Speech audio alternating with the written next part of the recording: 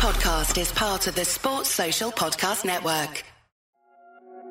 This is Whistleblowers Daily, the show that gives you the football headlines and some concise opinion on each every weekday of the football season. I'm Mark Smith. These are your football headlines for Thursday the 13th of October. Mo Salah scored the fastest ever Champions League hat-trick as Liverpool thrashed Glasgow Rangers 7-1 at Ibrox. Salah came off the bench to score 3 goals in 6 minutes and condemned Rangers to an early Champions League exit.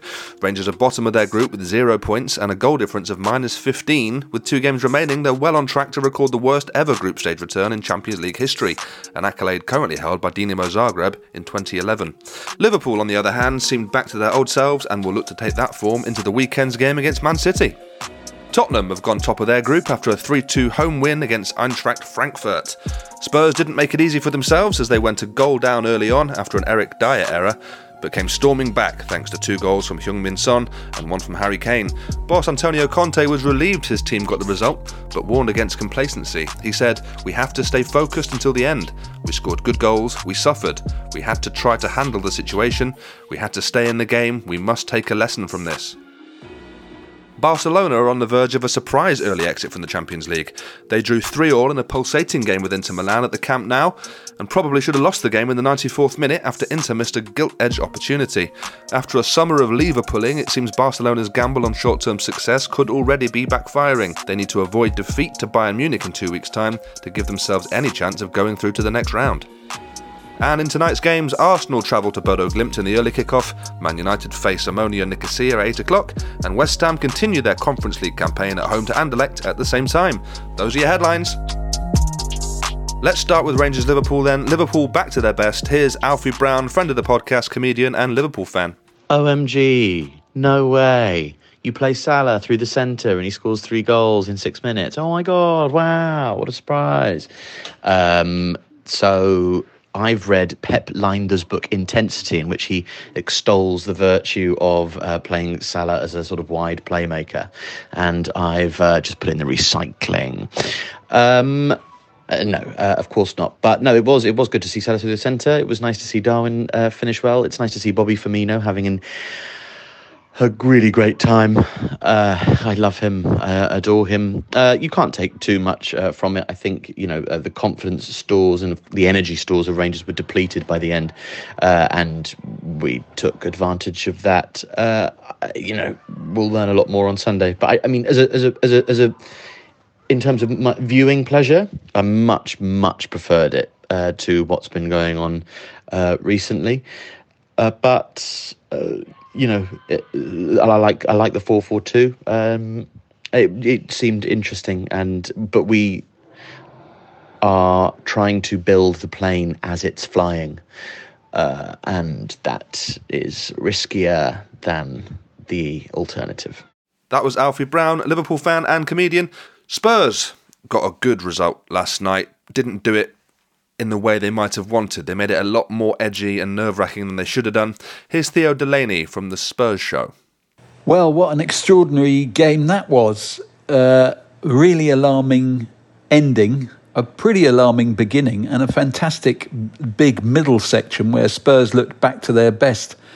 Eintracht Frankfurt opened the scoring after a classic Dyer error in defence after 14 minutes. Dyer's been playing so well, rightly back in the England squad, likely to start, I think, for England at the World Cup if he stays fit. But he's still, pretty much every single game, will give the ball away close to goal at least, usually just once. And he did it again with a very, very poor touch and some pretty clever, quick thinking by the Frankfurt forwards resulted in Kamada scoring on the 14th minute, and Spurs took a while to recover from that blow. I say a while, 5 minutes or so. They weren't looking great. They looked like they were slightly dazed when suddenly the old Kane-Son axis came into play, and classic Kane through ball to Son, and a classic Son finish as he bore down on goal, and everything suddenly seemed all right again. And it seemed even better another 8 minutes later. There was a clear penalty shout. Had to go to VAR, but it was an obvious penalty, and Kane dispatched it with his usual aplomb. Second half, or rather before the end of the first half, we scored a third. Son smashing home a beautiful volley, brilliantly executed. from just inside the area, and it was great. The good times were back. We were winning well and playing well, and that continued in the second half. And then they got a red card, the Germans. They were quite robust in their tackling generally, and there was a second yellow for Silva Melo, and so things were looking, easy for Spurs. So much so that Conte made a lot of changes with a view to resting players and giving other players some game time. We saw Brian Hill, who played quite a nice little cameo. We saw Skip and Basuma. And others, but then unfortunately that made the team suddenly a bit disjointed. Frankfurt regained some confidence and they scored late on to make it 3-2, despite only having 10 men. And suddenly there was an element of hanging on. Then Harry Kane missed a penalty. It was all happening. Harry Kane missing a penalty, a bit of a collector's item. He smashed it over the bar, Chris Waddle style.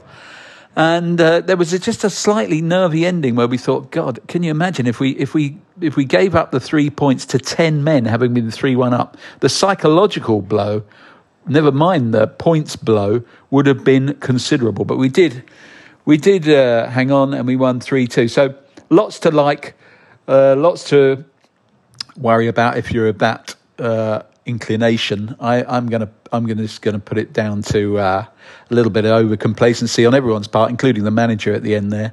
And we move on. We've won 2 games in a week now, and we're off to back to the Premier League on Saturday against Everton, which will be a good game. We go into it on form and looking pretty decent.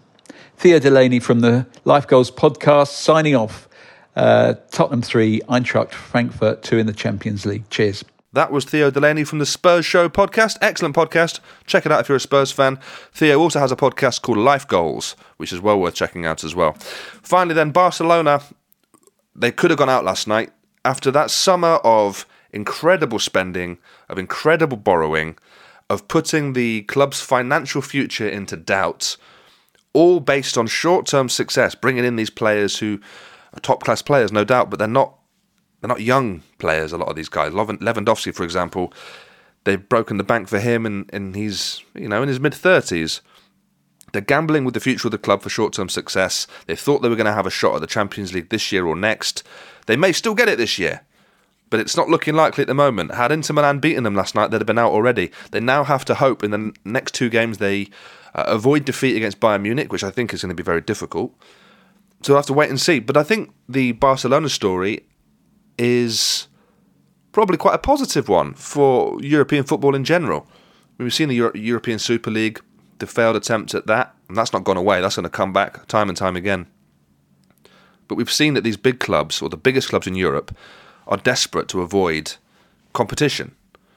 And so when you see teams like Barcelona going out early, or potentially going out early, I think that is good for the sport. I mean, in the same way that I don't really hate it that much when English teams struggle in Europe at the moment, because it just shows that the Premier League isn't the only league. It might be the richest league with the biggest wages and the most spending by a long way, by the way, but it's football.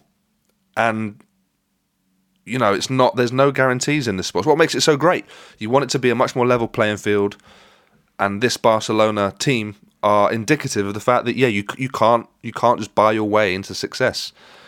We can all criticise Man City. Oh, they bought their league, they bought the league, they bought this, they bought that. You still have to be extremely well run and have a great project. You can't just throw money at it. So if Barcelona go out, oh well, I'm not going to shed a tear over that. I'd be sort of quite happy to see them play in the Europa League. Anyway, that's that rant over with. Listen, that's all we've got time for today. Enjoy the games tonight wherever you're watching them. Arsenal at Bodo Glimt, United against Ammonia Nicosia, and West Ham against Anderlecht. We'll be back same time tomorrow here on Whistleblowers.